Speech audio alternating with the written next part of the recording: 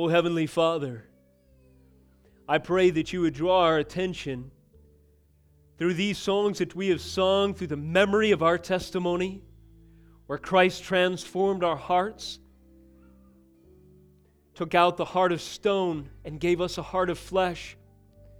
Lord, I pray that you would draw our attention through the pages of your word, where your revelation is declared to us in so many ways and powerful demonstrations of your glory. Please, Lord, use these means to draw our attention to your glory, and that it might find us astonished in this place, amazed with hearts softened by the glory of God unto worship and praise and adoration. That we would lift up our praises, extolling you. That we would be quick to give a reason for the hope within. Lord, when those around who have not met you yet ask a reason for the hope within us, I pray, Lord, as we lift up our hearts before you this morning, that you would captivate them with the knowledge of your truth, sweeping aside the infirmity of the flesh. Lord, I pray that your Spirit's work today would overcome areas of sinful distraction, sweep them aside so that Christ and only Christ is featured in our affections. I pray, Lord, that we would be struck out of possession of our senses, even as the crowds were when they heard your teaching. That we would cry out, Lord, glory unto your holy name. Worthy is the Lamb that was slain. I pray that now, as we open your Scriptures, you would arrest our attention with the proclamation of salvation and the glories of God's righteous character revealed to us in your truth. I pray that in the giving and the hearing of your word, you would be glorified, and the Spirit would do a mighty work, so that no man may stand in your presence or steal the glory, but the enemy and all his plans would be thwarted, as the light of the knowledge of the glory of God covers our hearts and through us this world. Eventually we pray, as your word prophesies, as the waters cover the sea. Usher in your great kingdom, we pray. March forward through history. Use us as our ambassadors and equip us through the preaching of your word this day to represent you. In the name of Jesus Christ we pray. Amen.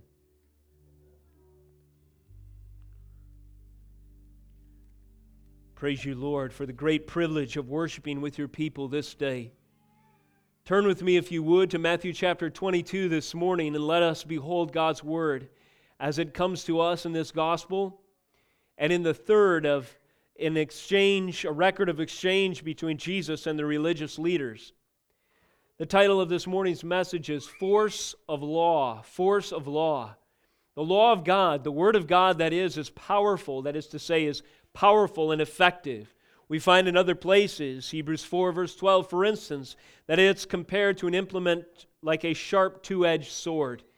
And this is a great example of the two-edged sword of God's law, effectively tearing down the enemies that would oppose God's word, and also declaring to us hope in His great gospel.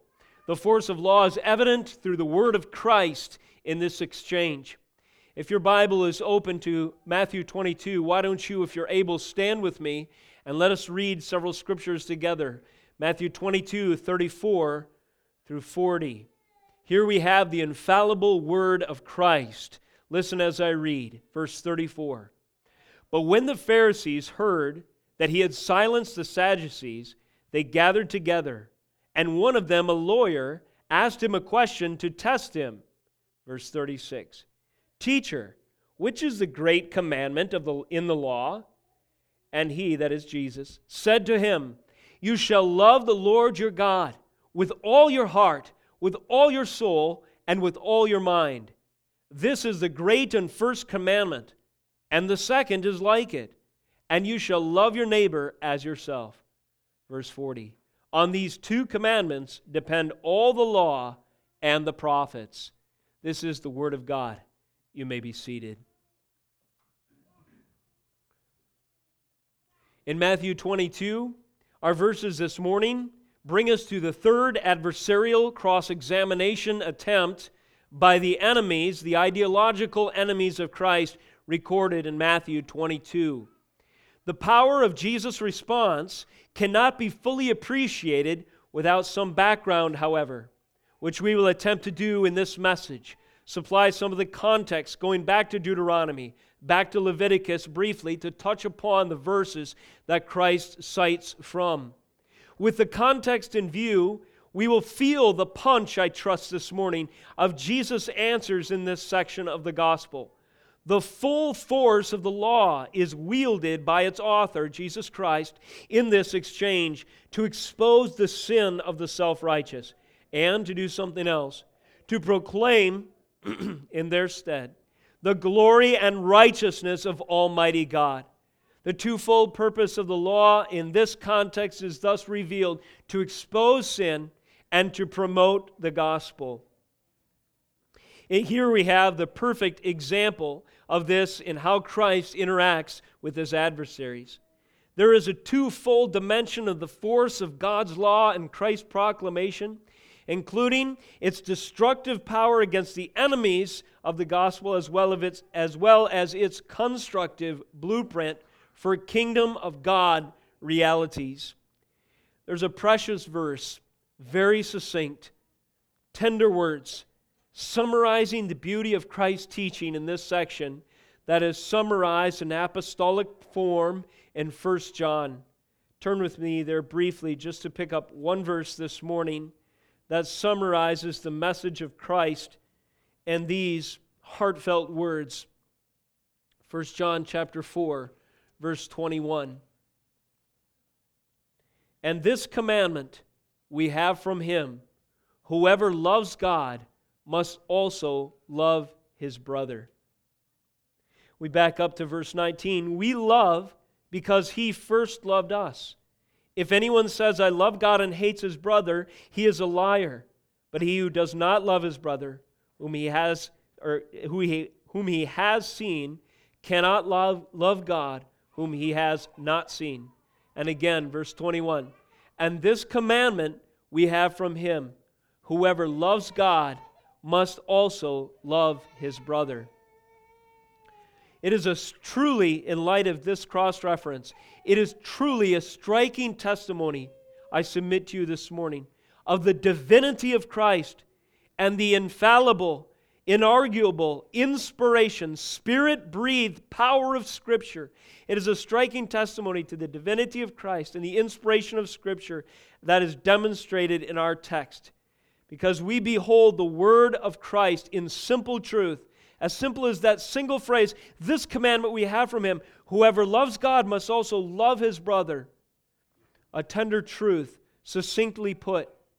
Yet this is not just a simple truth, but it is amazing testimony to Christ and his power and the Spirit-inspired word that a simple truth can wield such elaborate strategic force in answering the best skeptics that the culture had to offer. The most ardent naysayers that filled up the ears of the people and influenced the masses apart from Christ. The lawless ones who were motivated to the bitter end to cling to their knowledge of what was true and reject the clear teaching of Christ in its clarity. Those who were the autonomous rebels who preferred to deny the truth, like we see, or like the picture we have, the 3-year-old having a tantrum who shoves his fingers in his ears and yells at the top of his lungs so he does not have to deal with the authority of his parents. This is the intellectual equivalent of exactly that when the Pharisees and the Sadducees opposed Christ. But this simple truth wielded such elaborate strategic force in the word of Christ that it brought the skeptics, the naysayers, the lawless, the autonomous, and the obstreperous, that means the ardently opposed, it brought them to their knees, shut their mouths. Behold this morning the word of Christ in action. A title for you, a heading for 2 major points this morning: the two-edged sword, or the two-edged response of Jesus to a lawyer. That is, an expert in the law, the Old Covenant law, a representative Pharisee, let us consider the two-edged sword of Jesus' response to this lawyer in Matthew 22, 34 through 39. Two major points. First of all, the destructive force of this exchange. Let us note in detail how Jesus shut up the naysayers with his appeal to the law, word of God. And secondly, major point this morning, let us notice the constructive force of this exchange.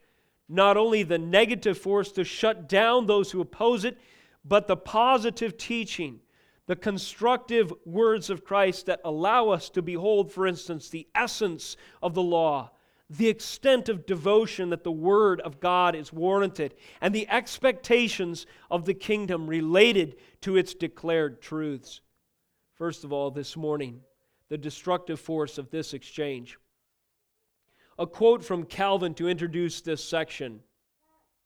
I love these quotes from Calvin, where he seems to summarize the air and the atmosphere of the exchange so well. He says of Matthew 22, verses 34 and following, the more hardened, speaking of the naysayers, in this case the Pharisees, on the heels of the Sadducees, the more hardened their obstinacy, and the more incorrigible their rebellion, so much the more illustrious was Christ's triumph over both.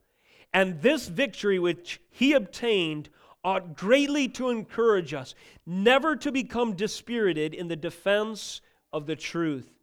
Being assured of success, it will often happen indeed that enemies shall molest and insult us till the end, but God will at length secure that their fury shall recoil on their own heads, and that in spite of their efforts, truth shall be victorious.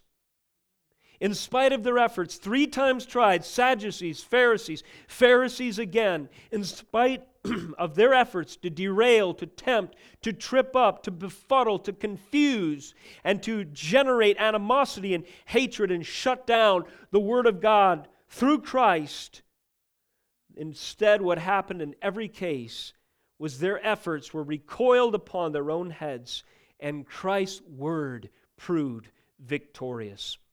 Turn with me to Luke chapter 7. While you're turning there, let me remind you of the roots of corrupt thinking, the theme of last week's sermon.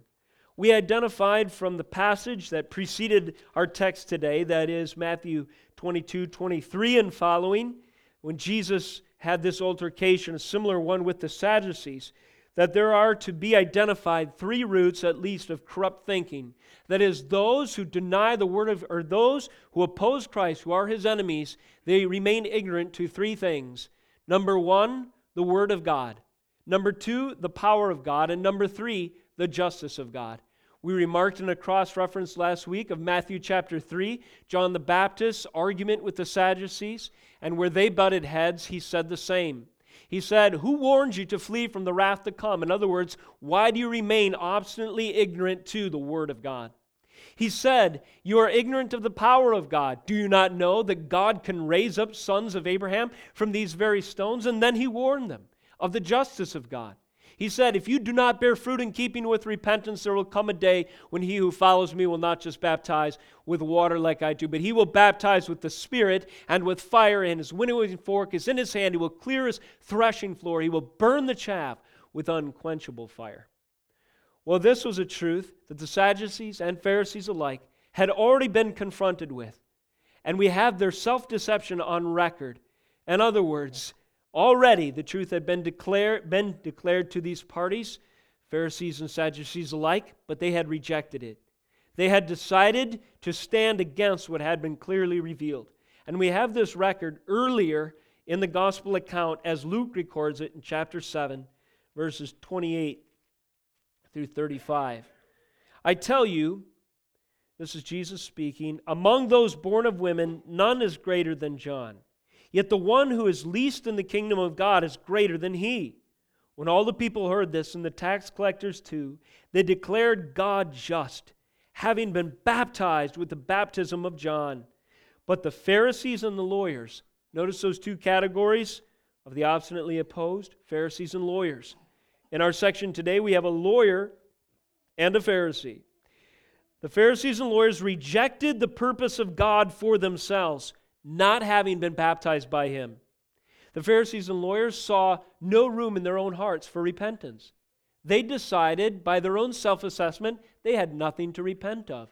They rejected the baptism of John. They stood against it. Jesus went on to comment on their position and this kind of rebellion generally by saying in verse 31, "To what then shall I compare the people of this generation? And what are they like? They're like children sitting in a marketplace, calling to one another, 'We played the flute for you, and you did not dance. We sang a dirge, and you did not weep. For John the Baptist has come, eating no bread and drinking no wine, and you say he has a demon.'"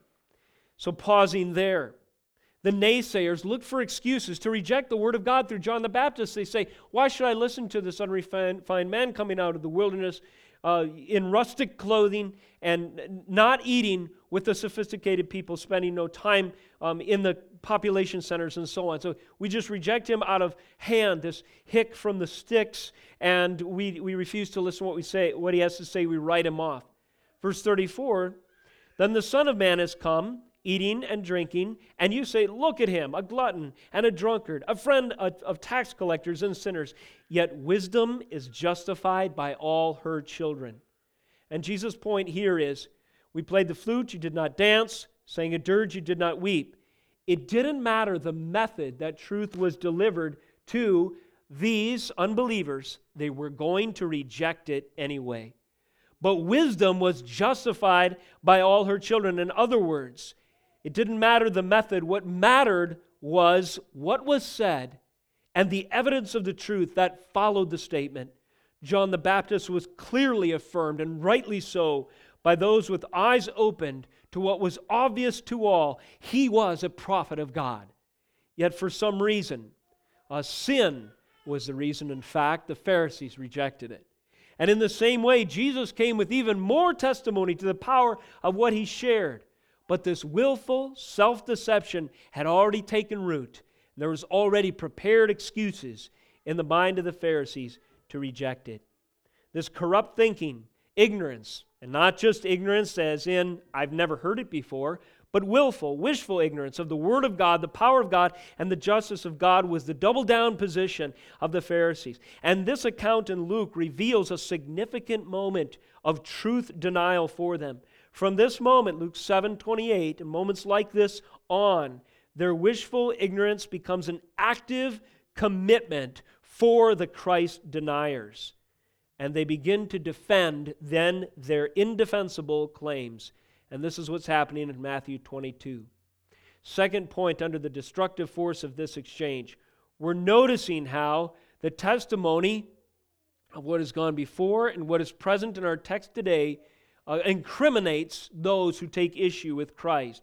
We've already seen that the evidence has been compounding. What John the Baptist has already preached, Christ has already declared, and so their excuses are fading like so much dust, and they stand there under the lights, and the naked truth of their sin is exposed in light of Christ's answers to their questions. The second point under the destructive force of this exchange is that there are self-evident motivations that become more clear in the text. Listen to what Matthew Henry says. Speaking of the Pharisees, quote, "They were more vexed that Christ was honored than pleased that the Sadducees were silenced." Again, they were more vexed that Christ was honored, the Pharisees were, than pleased that the Sadducees were silenced, being more concerned for their own tyranny and traditions, which Christ opposed, than for the doctrine of the resurrection and future state, which the Sadducees opposed. An important note in context that Matthew Henry is drawing out. We turn back in Matthew 22 to 29. Jesus answered them, in this case the Sadducees, "You are wrong, because you know neither the Scriptures nor the power of God." Verse 30, "For in the resurrection they neither marry nor are given in marriage, but are like angels in heaven. And as for the resurrection of the dead, have you not read what was said to you by God?" Verse 32, "I am the God of Abraham, the God of Isaac, and the God of Jacob. He is not the God of the dead, but of the living." And when the crowd heard it, they were astonished at His teaching. This is important to note the back-to-back record of these exchanges. Why? Because the Sadducees and the Pharisees were bitter rivals. The Sadducees, as we remarked last week, denied the future state. They denied a separate existence of the soul from the body in an eternal state. They denied that there would be a bodily resurrection. They denied spirits, such as angels and demons. They were the sort of materialistic deists of the day, the skeptics who believed in a distant reality of God, but not one that was supernatural in the sense that there was an afterlife. Well, the Pharisees didn't believe these things. Their doctrine was ardently opposed. They were more scriptural in that sense. But you'll notice how Christ shut down the Pharisees and proved from the very law that they claimed to be experts in that their doctrine had no standing. And so you would think, naturally speaking, under these conditions, the Pharisees might say, "Amen, amen, Jesus. We agree with that. That's absolutely right. Thank you for speaking the truth." They did not. Why did they not affirm Christ? Why did they instead align themselves with the Sadducees to oppose Christ? This revealed something of their heart. You've heard the old adage, "The enemy of my enemy is my friend." The enemy of their enemy, that is, the Pharisees' enemy, was ultimately Christ. And the Sadducees were also an enemy of Christ.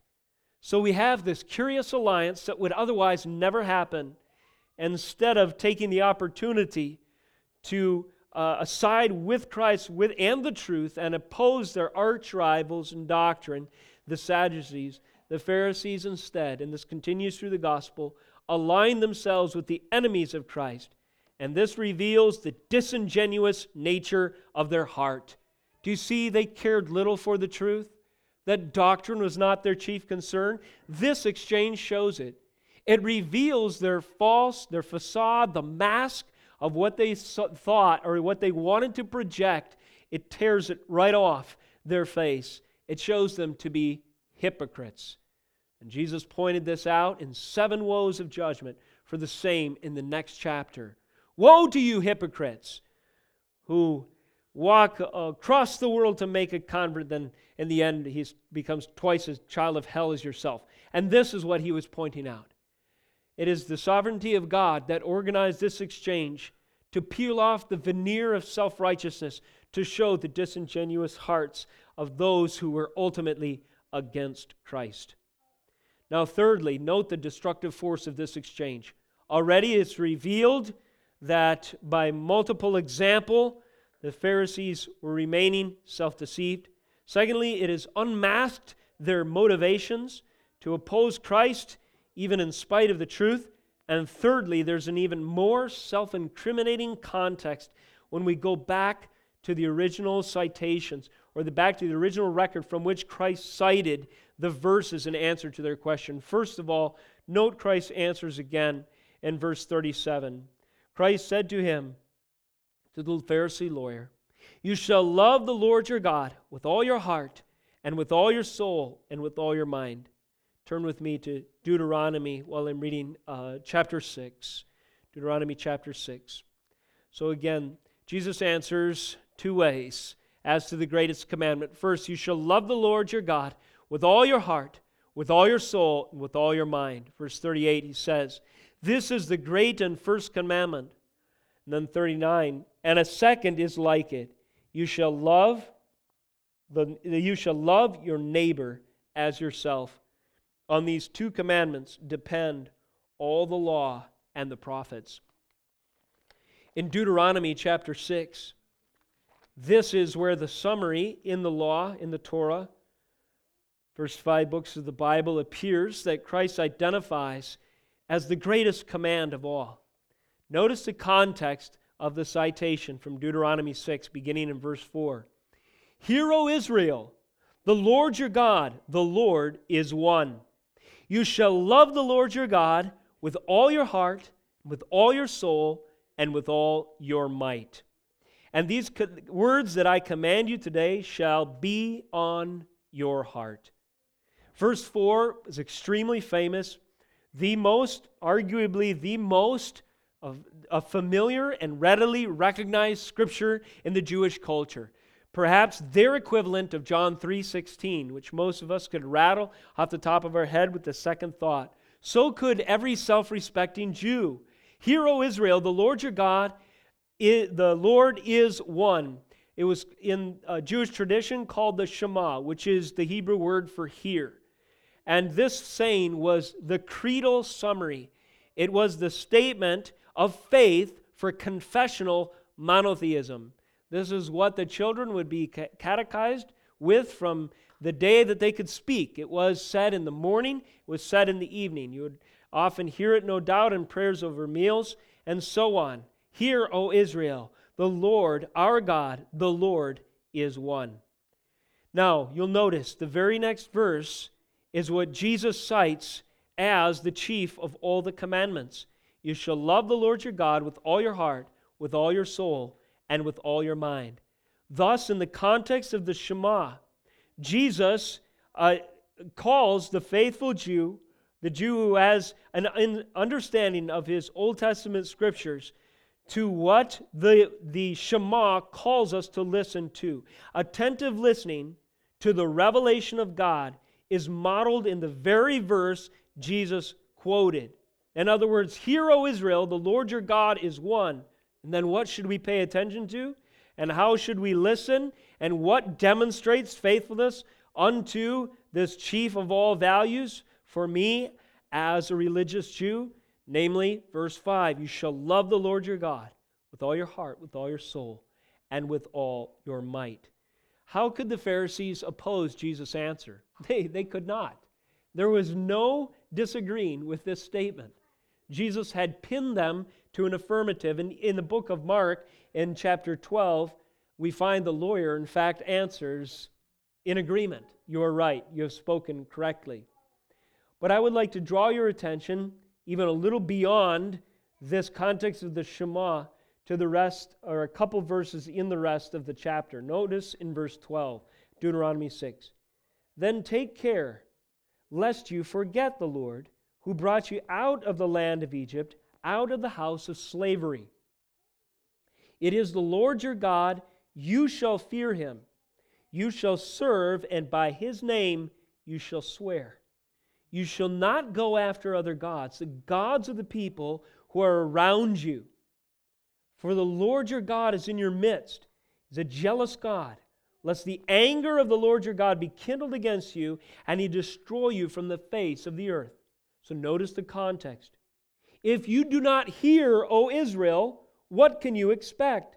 If you do not fear the Lord by loving him with all your heart and soul and might, what will be the consequences? Well, if you go in so doing, the waywardly, serving other gods, denying his name, know that God is jealous. His anger will be kindled against you, and he will destroy you from the face of the earth. And notice with particular attention, verse 16. Here's one way you can know that you are in direct opposition to the context of the Shema and the greatest commandment to love the Lord with all your being. You shall not put the Lord your God to the test as you tested him in Massah. In Matthew 22, what are the Pharisees doing? One of them, a lawyer, asked him a question to test him.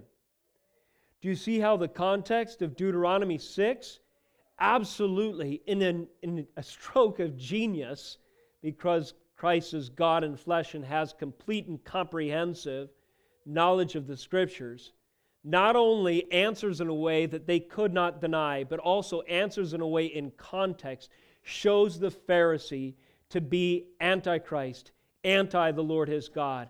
And he has the jealousy and the anger of God turned against him if he presumes to test the Lord his God by joining with the Sadducees to trip Christ up. Remember 22:15? When the Pharisees went and plotted how to entangle him in his talk. What were they doing? Joining with the Sadducees who came to him who say there is no resurrection. And they likewise tried to catch him in his words. Jesus, verse 18, was aware of their malice, of the Pharisee, the Sadducee, and so on. He says, why put me to the test, you hypocrites? How could these, the Sadducees and Pharisees, claim to have any standing with respect to the law of God that they so hypocritically venerated and claim to be experts at, a lawyer knowing its ins and outs, if they in this very moment are presuming to test the Lord their God? The destructive force of this exchange shuts up and condemns the naysayer. Every man's sin is revealed to its very core and essence in light of the righteousness that God's law requires. And the religious, so-called, self-styled experts are no exception. Turn with me to Leviticus chapter 19. And in this context, a little more briefly, but the exact same thing is in view. In Leviticus 19, here we have in the Holiness Code an amazing summary of the second table of the law as Jesus quotes from the record of the law. But we have more than that in context. Notice 15. You shall do no injustice in court. You shall not be partial to the poor or defer to the great, but in righteousness shall you judge your neighbor.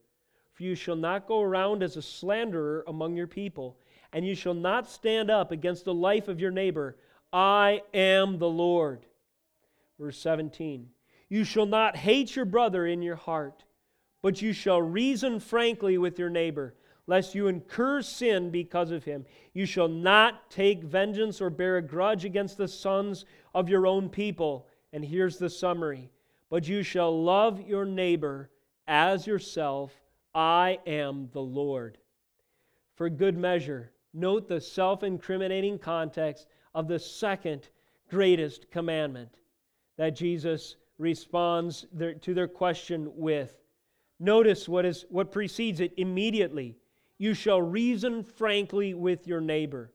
You shall not, but in righteousness shall you judge your neighbor. You shall not go around as a slanderer among your people. Let me ask you this question. Were the Pharisees and Sadducees reasoning frankly with Christ? Absolutely not.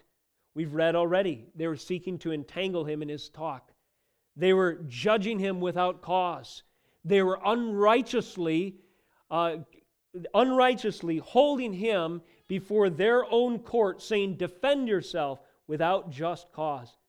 Christ, aware of their malice, again said, why put me to the test, you hypocrites? And in citing the second most important commandment in the law, again, one which they must agree to, he shows in context their hypocrisy. Because not only were they presuming to not reason frankly with their neighbor, and to charge their neighbor with evil as a slanderer without righteous cause, but they were doing this to the Lord of glory. Now, in Mark chapter 12, in context, those who heard this exchange refused to ask Jesus any more questions. And we can see the power of the law, the force of the law as it is deftly wielded in the words of Christ. And we can understand thus in context why they were afraid to ask him any more questions. They had learned their lesson the hard way.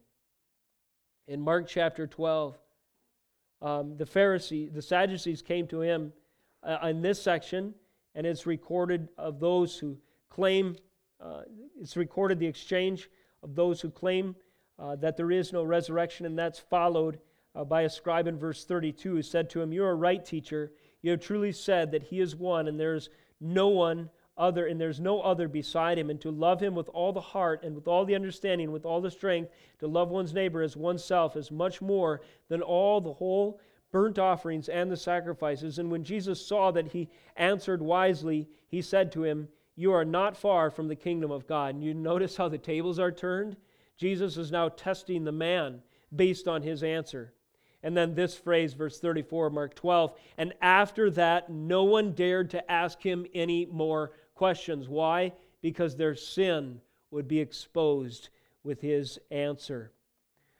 Why, you might ask, was this question raised in the first place? Well, the commentators have different ideas. It's almost as if, some record, that they meant to catechize, or that they were condescending, that this question was brought in a condescending way, as if to catechize a child. Or, in other words, this is something that should obviously be known, and so in asking the question, it is to say, you are ignorant, or I assume that you are ignorant. Or it could have been to stir up controversy over the contested question. So, regardless of the intent, Christ knew that they meant to test him and trip him up, so the answer, or the question remains, why did he choose to answer their questions? Well, in answering the questions in the masterful way that he did, compelling them to agree with him, he turns the tables, reverses their argument against them, shows them their sin, and demonstrates the force of his argument, and also shows in this exchange how deserving these parties are of the judgment he goes on to proclaim in chapters 23 and 24.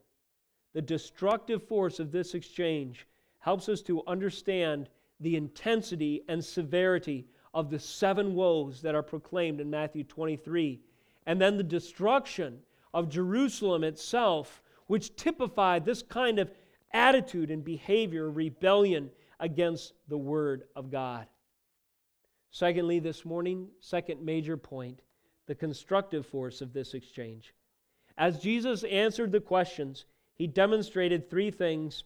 First of all, the essence of the law. Secondly, the extent of devotion God's Word warrants. And thirdly, expectations of the kingdom.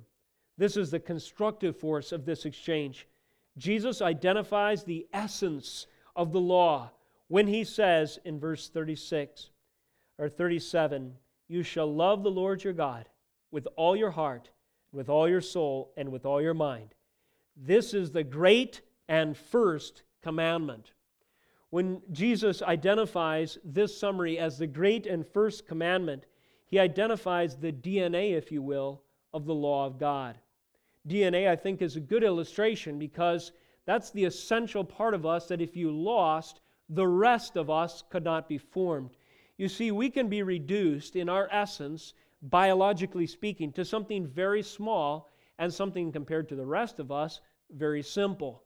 And we get down to the basic building blocks of human life, and you get to that essence. You get to that indispensable part, the DNA. It's not as if the DNA is in opposition to the rest of the body. No, it is that the DNA is responsible for the growth and development and for the organization and engineering of the rest of the body. In the same way, this, the greatest commandment in God's law, is responsible for the rest. It's the seed that blossoms forth into all the other 600 plus injunctions and so on. You can boil it down to its essence and its DNA. It is not the greatest, that is to say, in exclusion to the other commandments in the law of God, but instead it's the greatest because it includes all the others in it.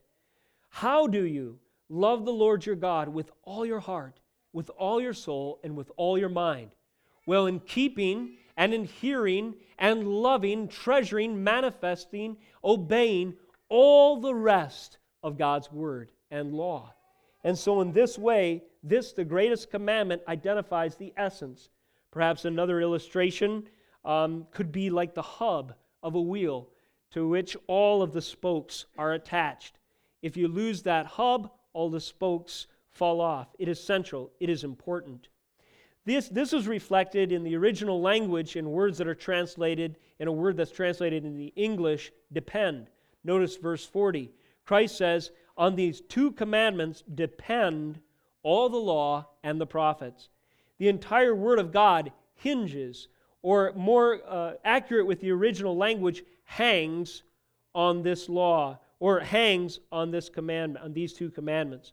All the rest of God's Word can find a common point of origin or a point of dependence, as if you were to hang everything on this point. So this is the constructive force of this exchange. Jesus is not only exposing the sin of the naysayers, he's also teaching us something powerful about God's law. That it's a systematic theological note, in other words, in order to understand the coherency and the continuity of the rest of the law of God, we find in the Word of Christ what is foundational, the DNA strand, if you will, what is the most important. Also, under the essence of the law, Christ has affirmed its two-part nature.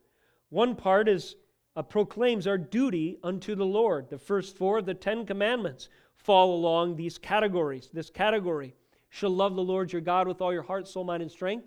That's identified in 4 specific ways in the 10 commandments. You shall have no other gods before me, for instance. You shall not make unto me any graven image. Don't take my name in vain. Remember my Sabbath day to keep it holy. In this way, in verse 37, Jesus identifies what is commonly termed the first table of the law. It is most important and central. It is the love of the Lord that establishes everything else. In fact, we've noted that this is, in fact, the shape of the book of Ephesians. The book of Ephesians, in the first 2 chapters, identifies our relationship with Christ, predestined before the foundations of the world that in Him we might have redemption, lays out the powerful, meaningful, actual salvation of all of the elect in Christ. And then what does it do? Therefore, what is the book? How does the book take shape? Therefore, walk in a manner worthy of your call. Paul, in the shape of the Old Covenant law, lays out one of his epistles according to that pattern. He first identifies our duty to the Lord, our relationship to Him, and secondly, he goes on to expound how that establishes our relationship with everyone else, between believers, husbands and wives, parents to children, even masters to employees, and servants to slave owner or slaves, and so on. Slave owners to servants and the like. So this is a great way, or in identifying these categories, Christ has summarized the 2 tables of the law in a way that becomes structurally important for even the apostolic record. He identifies the duty to God and the duty to man in a twofold distinction, perfectly summarized by these 2 citations. And then building on that point, and again under the essence of the law, let us notice that there is a hierarchical priority between these 2. In other words, it is most important and foundational that we love the Lord our God, and then and only then do we know how to love our neighbor as ourselves. The second is like it, he says.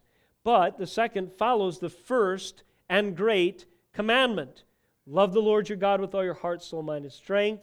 And then secondly, once that is established, you will know the content of love for your neighbor as yourself.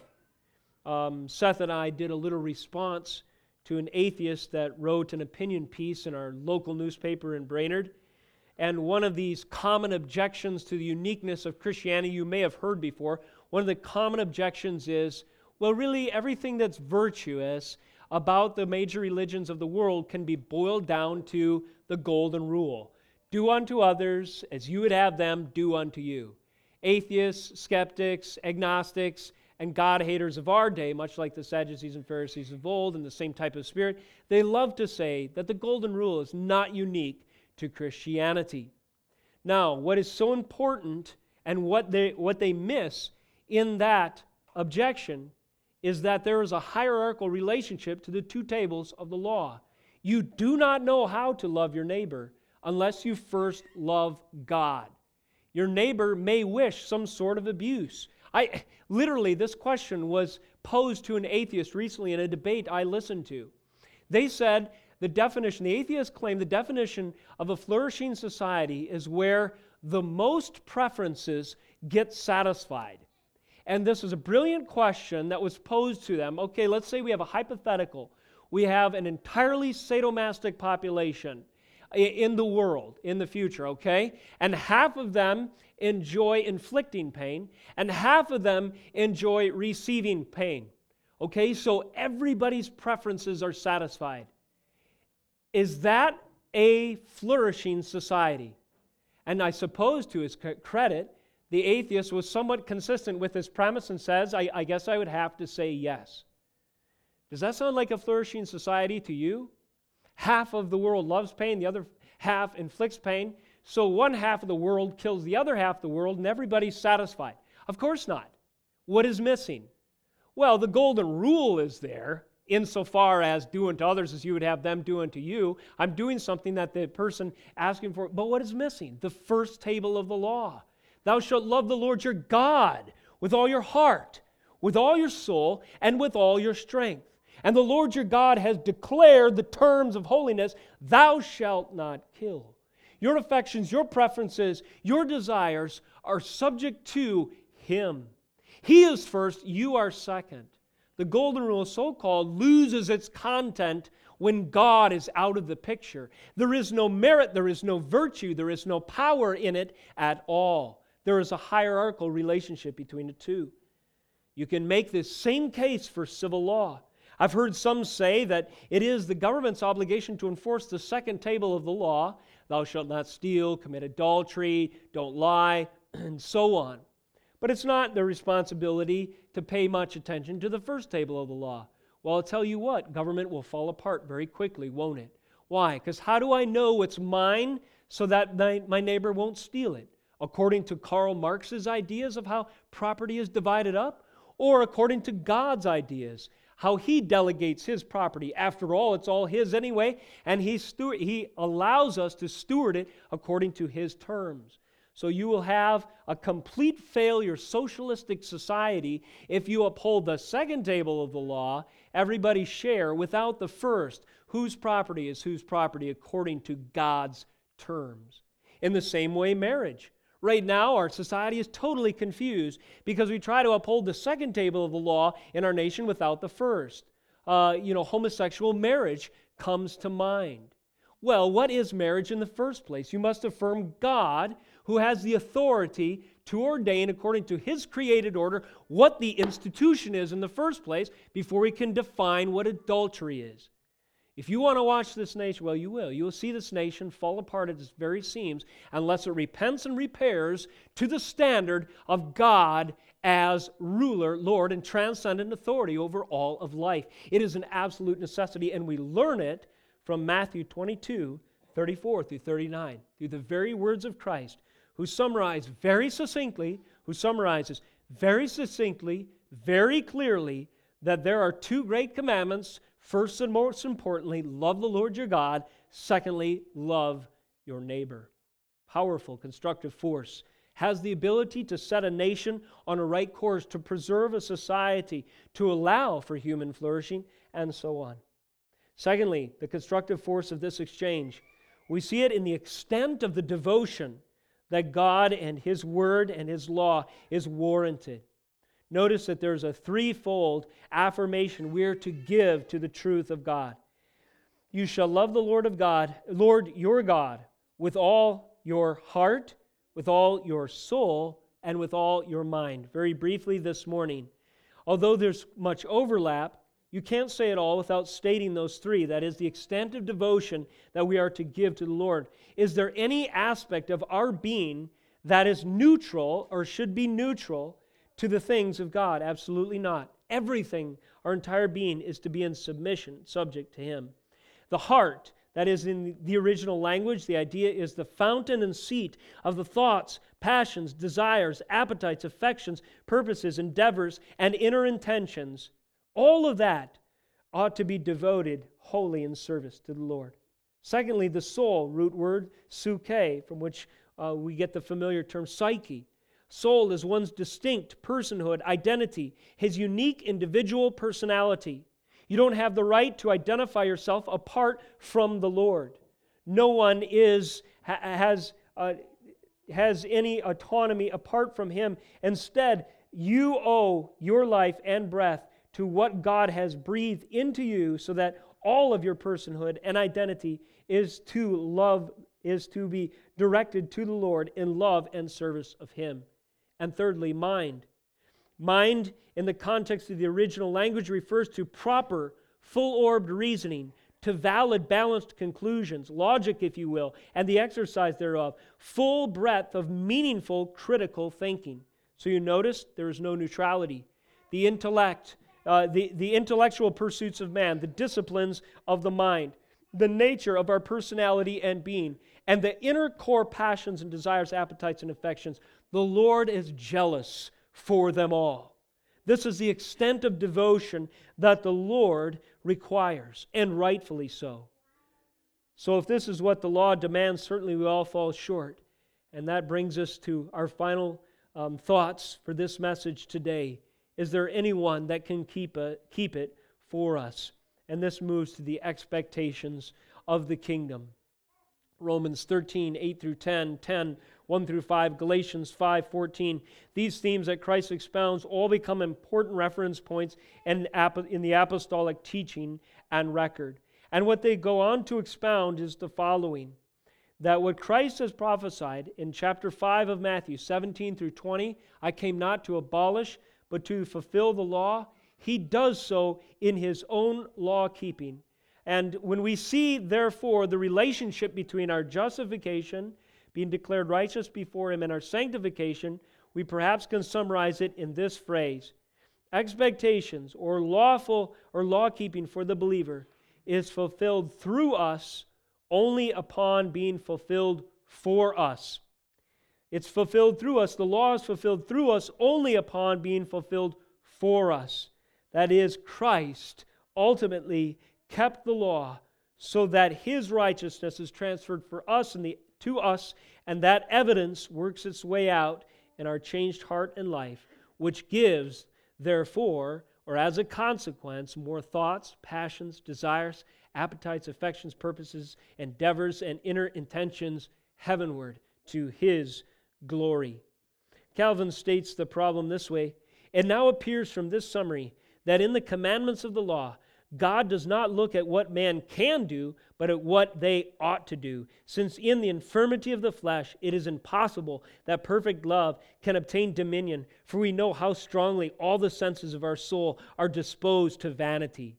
In other words, if we are to love the Lord with all our heart, with all our soul, with all our mind, and adding the Deuteronomy category, all our strength, the totality of our being, who could possibly do it? No one can, but Christ has done it. In Matthew 26, we've talked about, through the course of our Matthew study, the arc, if you will, of Jesus' ministry and teaching. The gospel begins to be is progressively revealed clearer and clearer as we get through the course of His instruction. And when we get to Matthew 26, we see the hope of law fulfillment becoming ours when Christ says, He took this bread, verse 26, blessing it, broke it, and giving it to the disciples, He says, "Take, eat, this is my body." And He took a cup, and when He had given thanks, He gave it to them, saying, "Drink of it, all of you, for this is my blood of the covenant, which is poured out for many for the forgiveness of sins." None of us can keep the law, but all of us ought to keep it. Thank God that Christ, the perfect law keeper, was crucified for us, and that in Him, in His blood and broken body, is the forgiveness of our sins. Rejoicing in our salvation and in the knowledge of the finished work of Christ, we can join with the psalmist and with the testimony of Scriptures that the law of the Lord is perfect, and it is like treasure. It is powerful as well, a destructive force to silence the rebellious, but also to show the repentant their sin. And in Christ and His law-keeping, the law becomes, in its imputation for us, the justification for us as God looks on Christ and counts us worthy because He, our substitute, was sacrificed for us. Let us close in prayer. O Heavenly Father, I pray that You would remind us of the power of Your holy word. If there are areas that need to be illumined by Your perfect word of righteousness, of sin, as we see them, may we repent quickly. If there are any who fellowship here, who yet remain like the Sadducee and Pharisee, unsubmitted to Your word, unbroken, Lord, and obstinate in the flesh, I pray that You would bring them unto repentance. Lord, for those of us who this message has reached our ears and it strikes a chord of desire in us, that sanctification might further see its outworking in our lives, I pray that we be transformed by the power of Your word a little more today to the image of Jesus Christ, our Savior. And it's in His holy name we pray. Amen.